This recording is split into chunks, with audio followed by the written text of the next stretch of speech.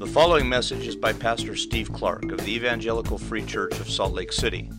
More information is available at our website, www.slcevfree.org.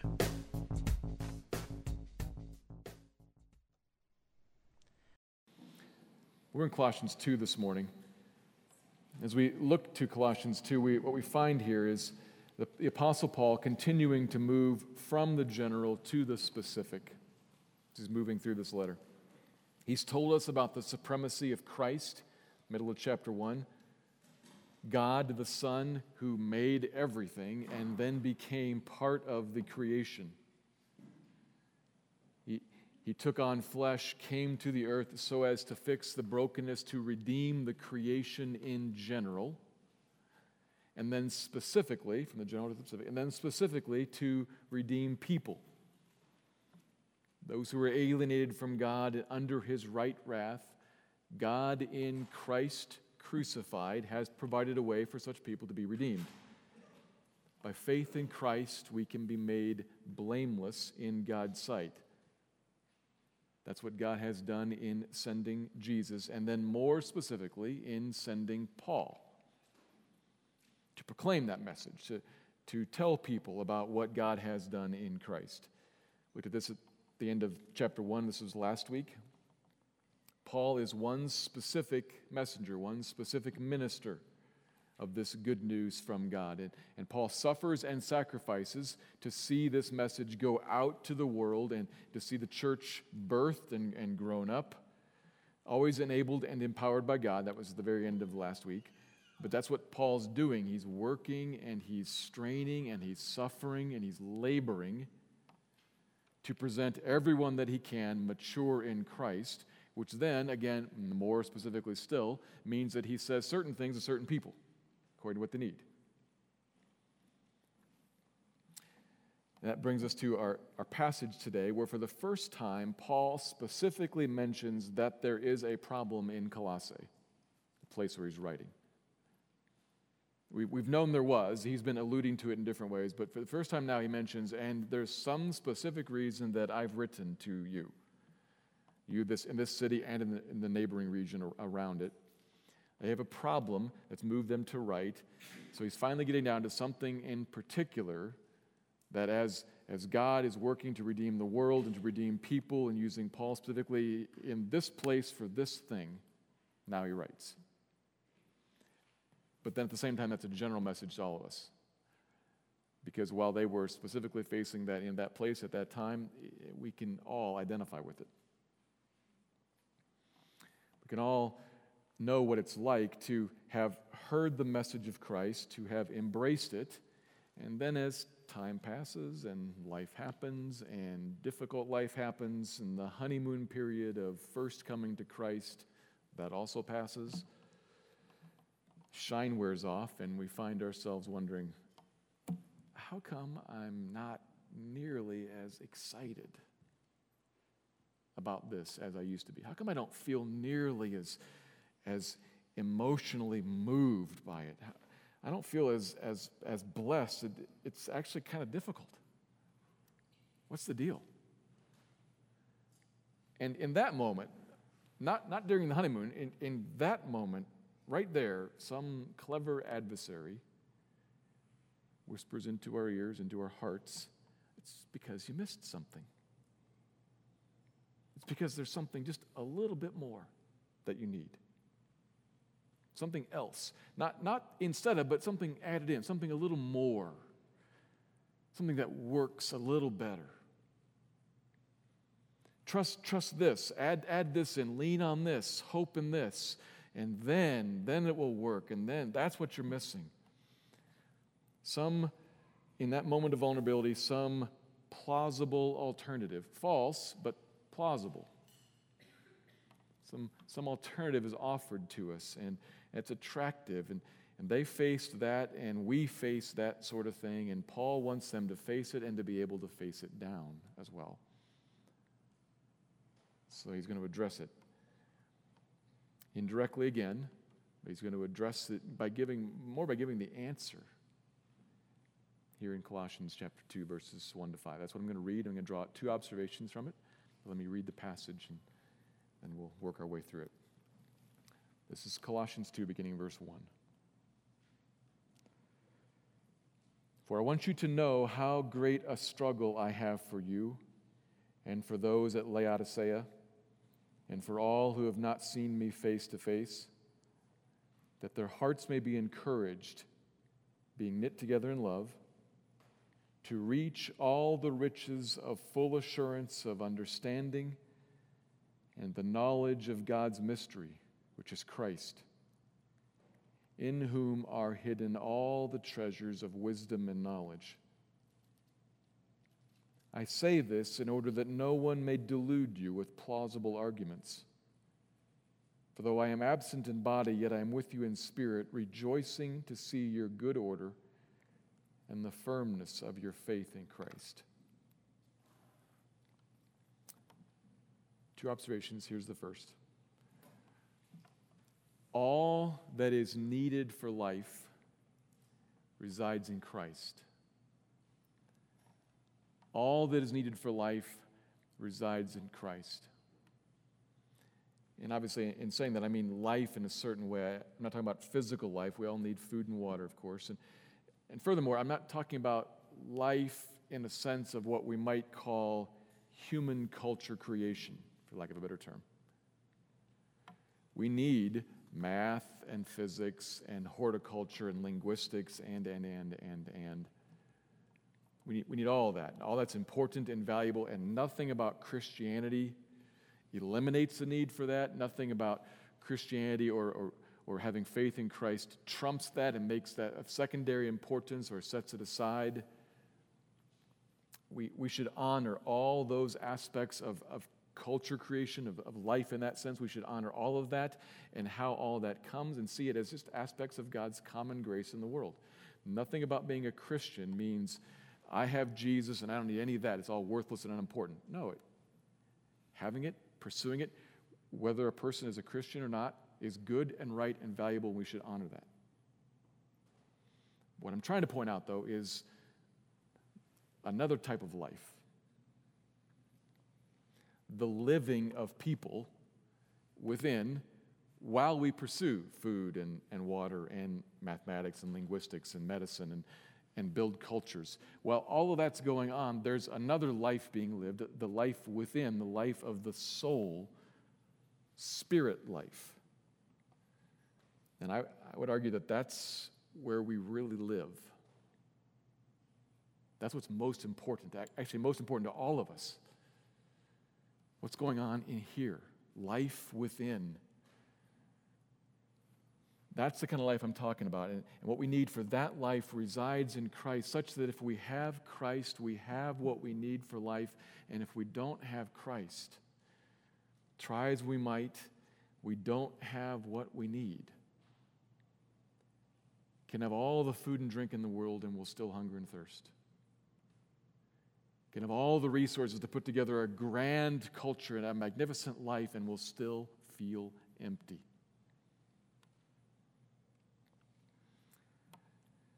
We need soul-satisfying abundance within, and that can only be found in relationship, in union with Christ. That's what we're made for. And that's the point. That's the first point. We're going to look at how Paul unpacks this, but I want to make that clear here at the beginning because as we look at this, it can get a little confusing. So that's the point, and if the rest of this is hard to follow, get that. But we're going to look at how Paul unpacks this. When we come to verse 1, we say, here's Paul continuing on from his previous section, talking about laboring and ministry sufferings, because he brings it up again in verse 1. He's been suffering and laboring for this church here, though he's never met them.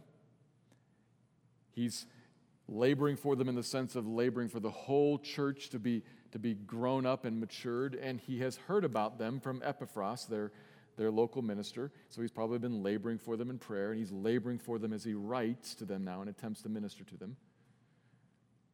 And what's the goal of the labors? Verses 2 and 3, which is a typical sentence for Paul. long, built with several phrases and lots of big, nearly redundant words. Paul is often an editor's nightmare. This is true. But he's not impossible to understand. It just takes some work. And it's work worth doing because this is God's word to us. And so it's worth us slowing down and looking at it, but it can be complicated. So I'm going to try to take it through step by step, but the basic point I've already given you, so don't miss that. But we're going to look at verses 2 and 3 and see what he has here in order. Verse 2, I want your hearts to be encouraged, being knit together in love. That's a subordinate phrase. It's kind of off to the side of the main argument. We're going to come back to that later. We're going to stick with the main line of arguments. I'm setting that aside. I want your hearts to be encouraged, to reach, and then in the original language construction here, there are two parallel phrases. If you can look at my hands here, there are two parallel phrases. One of them which goes on a little bit further than the one before it, but it's saying basically the same thing. And then there's a third phrase, verse 3, which modifies something in the second phrase. It's kind of like if I were to say to you, I want you to have a better diet, that is, to eat balanced meals, which include fruits, vegetables, and protein. That's the structure of verses 2 and 3. So follow this through. We're going to work through it piece by piece. First piece, first phrase, he wants us to attain the riches. Riches. There is great benefit being offered here. Something that would enrich us, that we'd be prospered by. I want you to be encouraged by getting this abundant blessing, these riches that come from full assurance, which is a single word, one word, meaning complete certainty. Riches that come from full assurance, which comes from understanding. From getting it. So Paul envisions someone who says, I get it. I see it. Yes. And saying, yes, I get it, like that, in a certain way, fully assured of it. I don't just wonder, maybe see it a little bit like, is that or isn't it? No, yes, it is. And I get it and I grasp it and I'm certain of it. To have that kind of certainty of that knowledge would be riches. Would be a great blessing to you. That's what I want for you. Understanding, though, of what? Full assurance, certain understanding of what? That's the second phrase. Oh, how I want you to reach, and it's the same sort of, I want you to reach the knowledge of God's mystery, which is Christ. I want you to understand, that is, I want you to get the knowledge of God's mystery. Remember, we talked about mystery last week. It came up in the previous passage. What's the mystery? God, from eternity past, had a hidden plan as to how he would intervene in this fallen world to redeem it. It was hidden in the past, revealed now, though, not just to one man or to some particular little society of knowers, but to all of the church. It's been revealed. So it's a mystery in that sense. Hidden in the past, now revealed. Put it in a word, Christ. Christ. God who made everything. God come in flesh. God in flesh, crucified for sin and now raised and reigning to give life to people who can't get it themselves, don't deserve it, can't produce it, can't find it. God gives it. It's God's mystery, his plan of salvation, his plan to redeem in Christ. To get that, to get the knowledge of that, to understand that, who He is and what He's about and what He's done. That's the whole deal, to get Christ. Which is important, finally, not just because Christ is the only way to be forgiven and saved. He is, and that's of great importance, a huge part of this. But more, we must understand Christ because by Christ we understand everything else. Verse 3 puts it this way: in Christ, the mystery is Christ, in whom, here's the third modifying phrase, in whom are hidden all the treasures of wisdom and knowledge. When a person understands Christ, not just intellectually understands, but says, I get it, I see Him, and with certainty grabs hold of Him. When a person understands Christ and becomes a Christian, you are therefore now in Christ. You remember this real simple way we've been talking about that in past weeks and months, about a balloon and air inside the balloon. You got a balloon, and to be in the balloon, like air is in the balloon, to be in Christ means you're included in Him. And guess what this verse is saying? Guess what else is in the balloon? All the treasures of wisdom and knowledge. All the blessings that would make a person wise. Biblically speaking, to be wise is not just to be smart, it's to know what's going on and to be able to live in the world in light of what's true, in light of who God is, and in light of what's coming. That's in the balloon with you, but really, if we keep thinking about that, it's not just something that's out there that you bump into. We're in Christ, but then also, as we just saw, Christ is in us. That was in the previous passage. That stuff comes into you and remakes you new. You're not just standing next to what makes a person wise, you are made wise.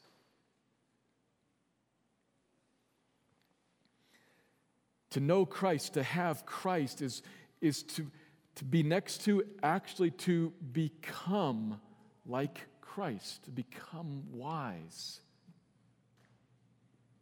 to have insight into the world, which is not to say that we become omniscient, not to say that we know everything about everything, but it's to say that we understand what's going on. We understand our hearts, and we understand the hearts of other people. We understand this place, in not completely, but truly so. We see it. It's kind of like you have a secret decoder ring in your pocket by which you can understand. C.S. Lewis wrote this. This is Lewis writing, I believe in Christianity as I believe that the sun has risen. Not only because I see it, but because by it I see everything else. You could have been talking about this passage. I can see the sun, but also I know the sun's up because I can see everything else I couldn't see before. Now I can. That's the place where we stand in Christ. I can see. I get it. Oh, I get me. I get you. I get the world. I get it.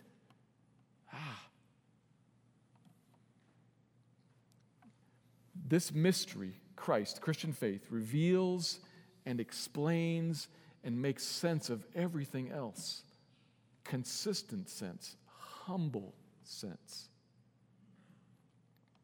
It makes one wise and it makes us whole. It heals what's actually broken in us, confused in us, dark in us. It brings light and makes us Christ-like wise, which provides for sober and real hope. I'm being made new.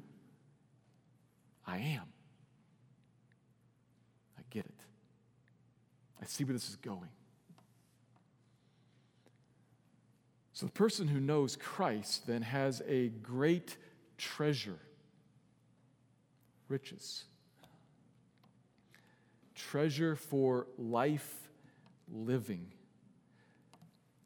Treasure that enables me to walk through life in pursuit of mathematics and physics and linguistics and food and water, etc., to walk through life, whatever happens, whether that's successful or tragic, to walk through life in love and joy and peace and patience and kindness and goodness and faithfulness and gentleness and self-control. In other words, having real life in the midst of all that life.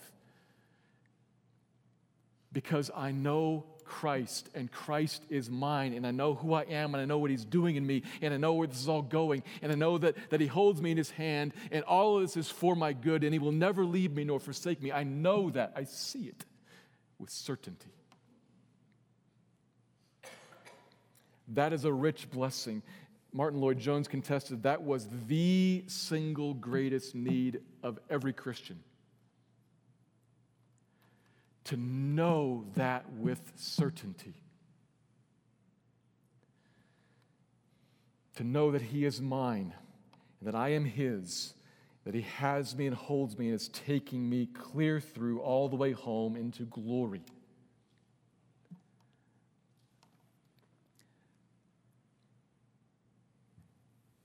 But in saying all of that, so many of those sentences, I use the word know and see and get and understand. And Paul uses words like insight and knowledge. We have to, as I begin to move to the second point here, we have to acknowledge something here, that there's a potential that we think of this only as factoid. Stuff and paper. Please don't miss this. That's not what he means.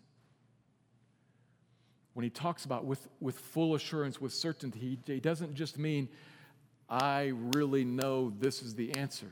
He means, I really know this one, this person.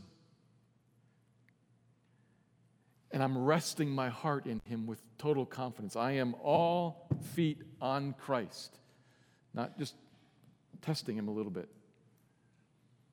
To rest in Christ.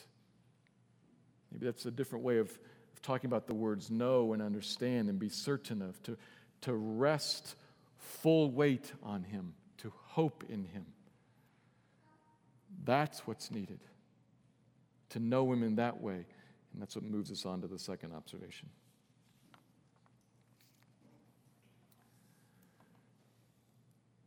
The church is protected as together it rests assured in Christ. The church is protected as together it rests assured in Christ. So we trace through verses 2 and 3, and we look at every word, every little phrase there, and we understand that what Paul's getting at is what we need is in Christ. Okay. That's how he thinks about encouraging believers, which we note carefully because we could misunderstand encouragement, because we tend to think of encouragement as positive talk, as compliment. You look so good. You got this. You can do it. You're so kind and sweet and generous. That's encouragement. And there's nothing wrong with that per se. It's just not what he means here. And if we only think like that, we might miss something here. To be encouraged, a person who is encouraged has courage put into him or her. Has courage, has heart strength, resolve put into the person. That's the person who's encouraged, has been given resolve to do something difficult, to face something hard. And what's the difficult thing before them here? What's the challenge? We face it too. It's in verse 4. I say this, what he was just saying, in order that no one may delude you with plausible arguments. The danger, the threat the church is facing is clever, persuasive, reasonable, plausible falsehood that is suggesting that we need something else, something more for life. And that's what he knows this church, all Christians, we need to face and face down so that we remain like he wants us to, like God wants us to, as verse 5 describes us, orderly and firm in faith. It's language taken from a military context. If you think about like old-time military units, in a line, shoulder to shoulder, not wavering, orderly. That's what's safe and secure and strong is order and firmness. And when you see an old-time military unit beginning to do sort of this and turning around and what they're about to disintegrate, I want to see you orderly and firm, resisting plausible arguments. And so I want to put strength into you to help you. I'm going to encourage you. What does he want to encourage them to? Well, what he just said. To know, that is to rest in Christ. To know it with certainty. To know him clearly. To grasp him firmly.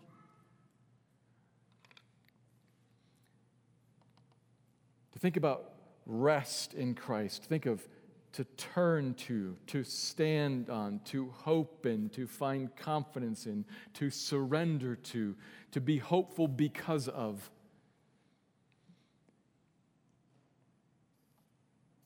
Think of a different example. We sometimes rest in the money in our bank account when a big bill comes along unexpectedly and we think, oh, okay, I've got the money to cover that.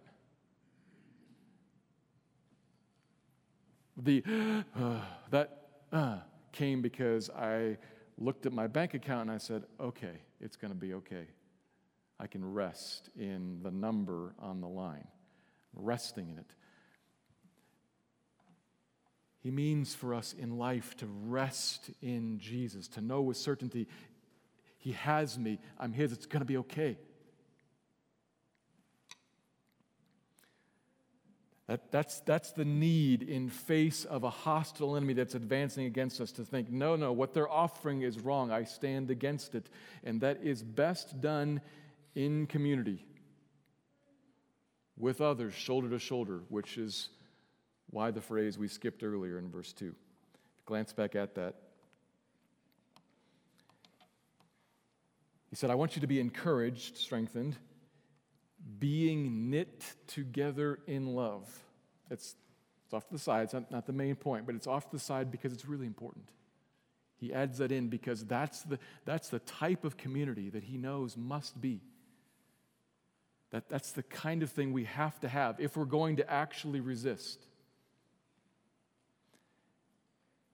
It is not possible to talk about, I'm going to stand, I by myself am going to stand against this argument, this offer, this plausible presentation, me by myself. A community of loving unity is actually what we need. And if you look at that from the side and kind of think, who do I know? Maybe myself. What time in my life have I found myself drawn away to plausible arguments, drawn away to alternative offers? Inevitably, you were by yourself. This kind of unified, this unity, love, is the community that both protects us, it helps us because it helps us be exposed to truth regularly and helps expose what's false. When I check things, sometimes I find myself, when I just say something out loud around other people, I kind of think, that's not going to fly, that's ridiculous. But it was flying in here, made sense in here, until I spoke it to the people with whom I am knit together in love, and I realized, I can't argue for that, that's wrong. The loving community helped me. But it also helps protect us in another way, in that it's the water, it's the atmosphere that actually testifies to the truth of Jesus. Because unity and love are things that are particularly Christ-like. When He produces that around us, when He produces a people who would otherwise perhaps not be so unified, otherwise perhaps not be so characterized by love, when He produces that in us, there's a testimony to there, and that's what Jesus is like. There's truth here in this, We have to speak the truth to one another together. Everything around us has an alternative offer. Even some things within our own hearts have an alternative offer being presented to us, aiming to convince us in plausible ways you actually need a little bit more. It's worth noting that Paul doesn't actually outline the plausible arguments that they're being faced with. Partially because they could be endless. But maybe it's worth thinking for just a second. So ask yourself, what's tempting to me? When I think about, if I were to answer the question, when I'm inclined to turn from, to deviate from this kind of resting in Jesus, what am I inclined to turn to? What am I, maybe another way, what am I inclined to say, I need that? If I only had, then it'd be good. Or what do you feel frustrated and flustered by when you don't have? Someone once said, what are you willing to sin so as to get? Well, nothing, of course. Yeah, you are. Look, what do you sin so as to get? That might be what you think you need for life. That might be the plausible argument that's drawing you away, that's out there, and it's everywhere. It could be anything. Particular goods. I think I need this kind of a car, and this kind of a house, and this kind of a wardrobe, or relationships. I need these kinds of friends, and I must have significant other. I must have children. I must have, or experiences in life. I must travel. I must see the world. I must be significant in my workplace. It can be anything. And what's plausible about it is a lot of those things are good. Just they take a place that they shouldn't take. They become what I think I need for life. They're good to have. They're fine to pursue. Resting in Christ. Give some thought. What draws you? What whispers in your ear when you get frustrated and disappointed and you feel like, I need that? Look at that. That's the subtle, plausible argument being offered to you, and the answer is not there. It's in Christ. But we should probably consider not just what's out there, but also what's in here. Because probably what the Colossians were being offered was something religious. Something additional, something subtly different in a spiritual worship realm. So while we should attend to the things from the world that draw us on, we should also attend to what's inside the building that maybe wants to pull us away from Christ, and that's tricky. Ironically, it's pretty easy for a church to attempt to create, verse 5, good order and firmness of faith, or at least the appearance of good order and firmness in faith. To attempt to create that, ironically, by encouraging people in the church to rest in something other than Christ. Maybe we use lots of truth and doctrine and theology and Bible knowledge saying, maybe not out loud on purpose, but saying, if we teach this and if we know that and give assent to these things, that's what makes us good and okay. That's where my life is found. That's what protects me from error.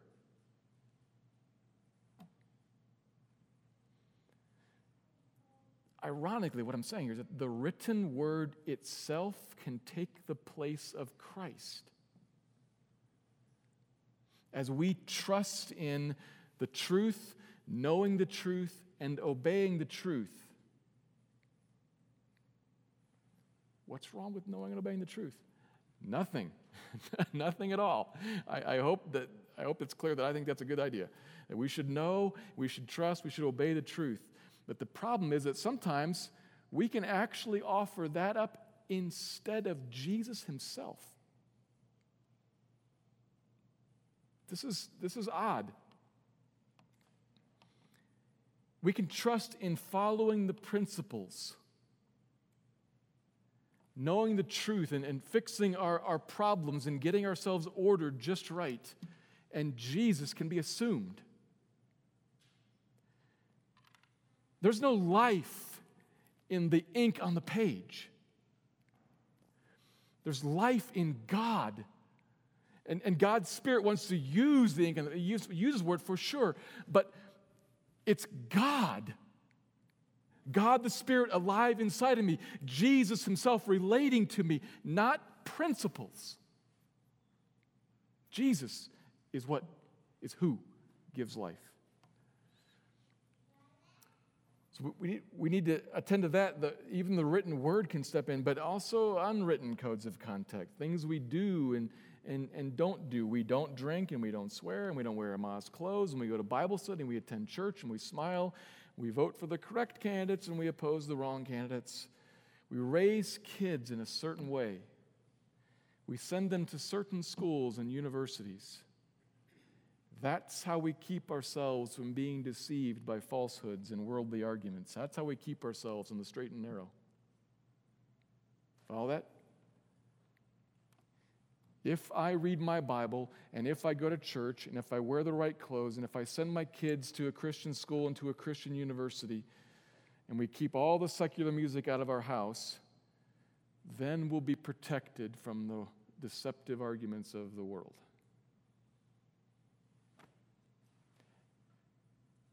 And we're surprised when that doesn't work. I was in campus ministry for a long time before becoming a pastor, and a disappointing story didn't happen to me, it happened to a friend of mine, but I knew the people involved. A student leader who had been one of those model students, just one of those model students. He'd been involved in all the Bible studies. He'd done all the evangelism outreach things. He'd led other people to faith. He'd done this and that, and he taught things, and he knew things. And one day he came to my friend with a box with all of his awesome theological books. He said, "Here, I don't need this anymore." And he gave it to my friend.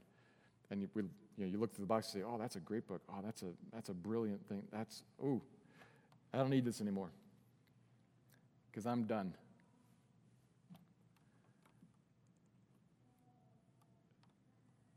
It was heartbreaking. But in the post-mortem, we worked through that and tried to figure out what happened there. Talk to him. What happened? Something like, I sought life in the Bible study, in the witnessing, in the books and the theology, in the doctrine, in the singing, in the teaching.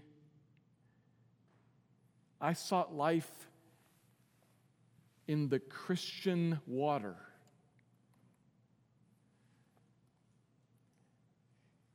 and he missed resting in Jesus. That Christian water is fine and good if you swim in it in Christ, resting in Jesus.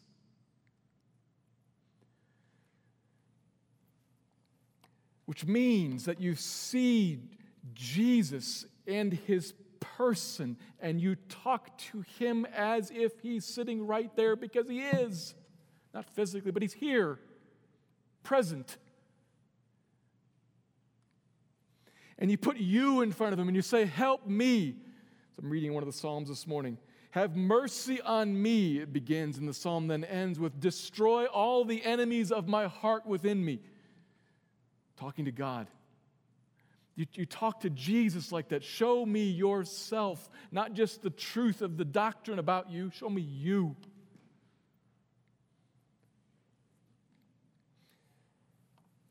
We go to him personally. We commune with him. We read the word to see Jesus. We talk to him to talk to him. We cry out for his Spirit to run through us and to have his way in us and to move us to follow after him. But your Spirit must move me. Apart from you, I am disordered and darkened in my understanding, a beast in the world, foolish. That's what the Scripture says about me. But you, in such kindness, you have given me life. You've changed me and renewed me, and you walk with me and carry me. Help me to see you for you. That's who we need. And when you with great assurance have that one, certain of him, not of the truth about him, certain of him, when you have that one, riches to you, because your life flows like streams of living water. You don't thirst anymore because the water is coming out of you. It's life in you.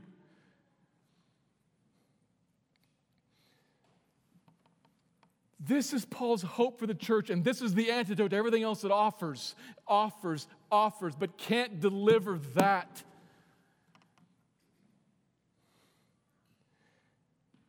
We could spend forever, and sometimes there's usefulness in refuting and analyzing and looking at and explaining why this doesn't and why that won't and why this isn't. But he is, and he does, and he will. When you're groping around in a dark, dark room and there's no light, and you're talking to your friends, hey, where's the couch? Where's the couch? I can't find the couch. When you find it and you sit down on it, you know where the couch is. And you stop looking. Rest in Christ, church. We find him in the Word for certain. We find him in a community that is knit together in love for certain. We need the Word and we need his people. But we need his Word and his people so that we can get him personally. Your hope and your joy in his presence, there is fullness of joy. At his right hand, pleasures forevermore. He saved us.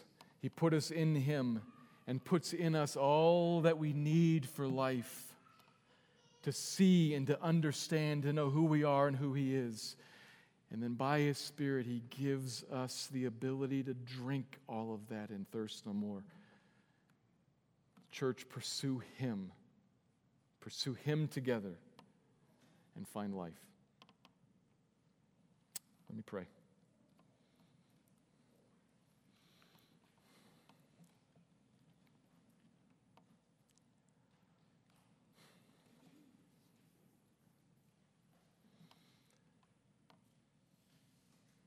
Lord, help. Have mercy on us, a people who are prone to wander. Lord, we feel it.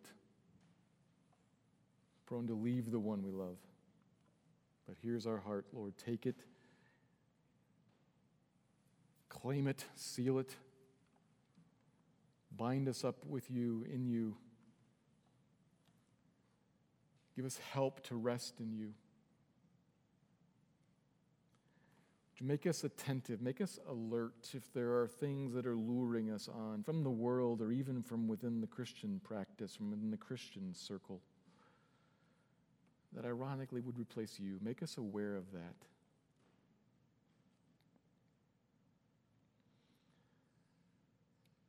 And draw near and meet us.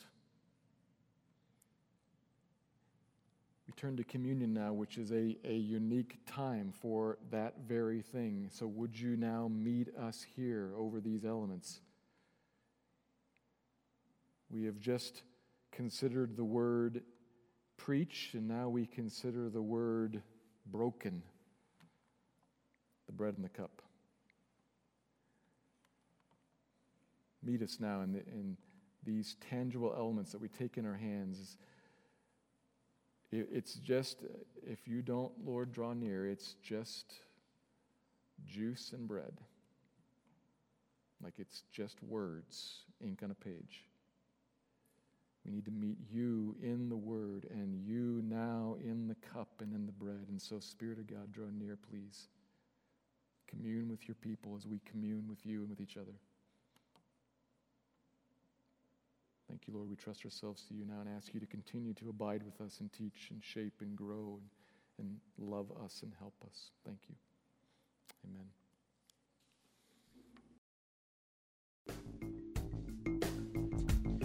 Thank you for listening to this message by Pastor Steve Clark of the Evangelical Free Church of Salt Lake City in Salt Lake City, Utah. Feel free to make copies of this message to give to others, but please do not charge for these copies or alter the content in any way without permission. We invite you to visit our website at www.slcevfree.org or call us directly at area code 801-943-0091. Our mailing address is Evangelical Free Church of Salt Lake City, 6515 South Lion Lane, Salt Lake City, Utah, 84121.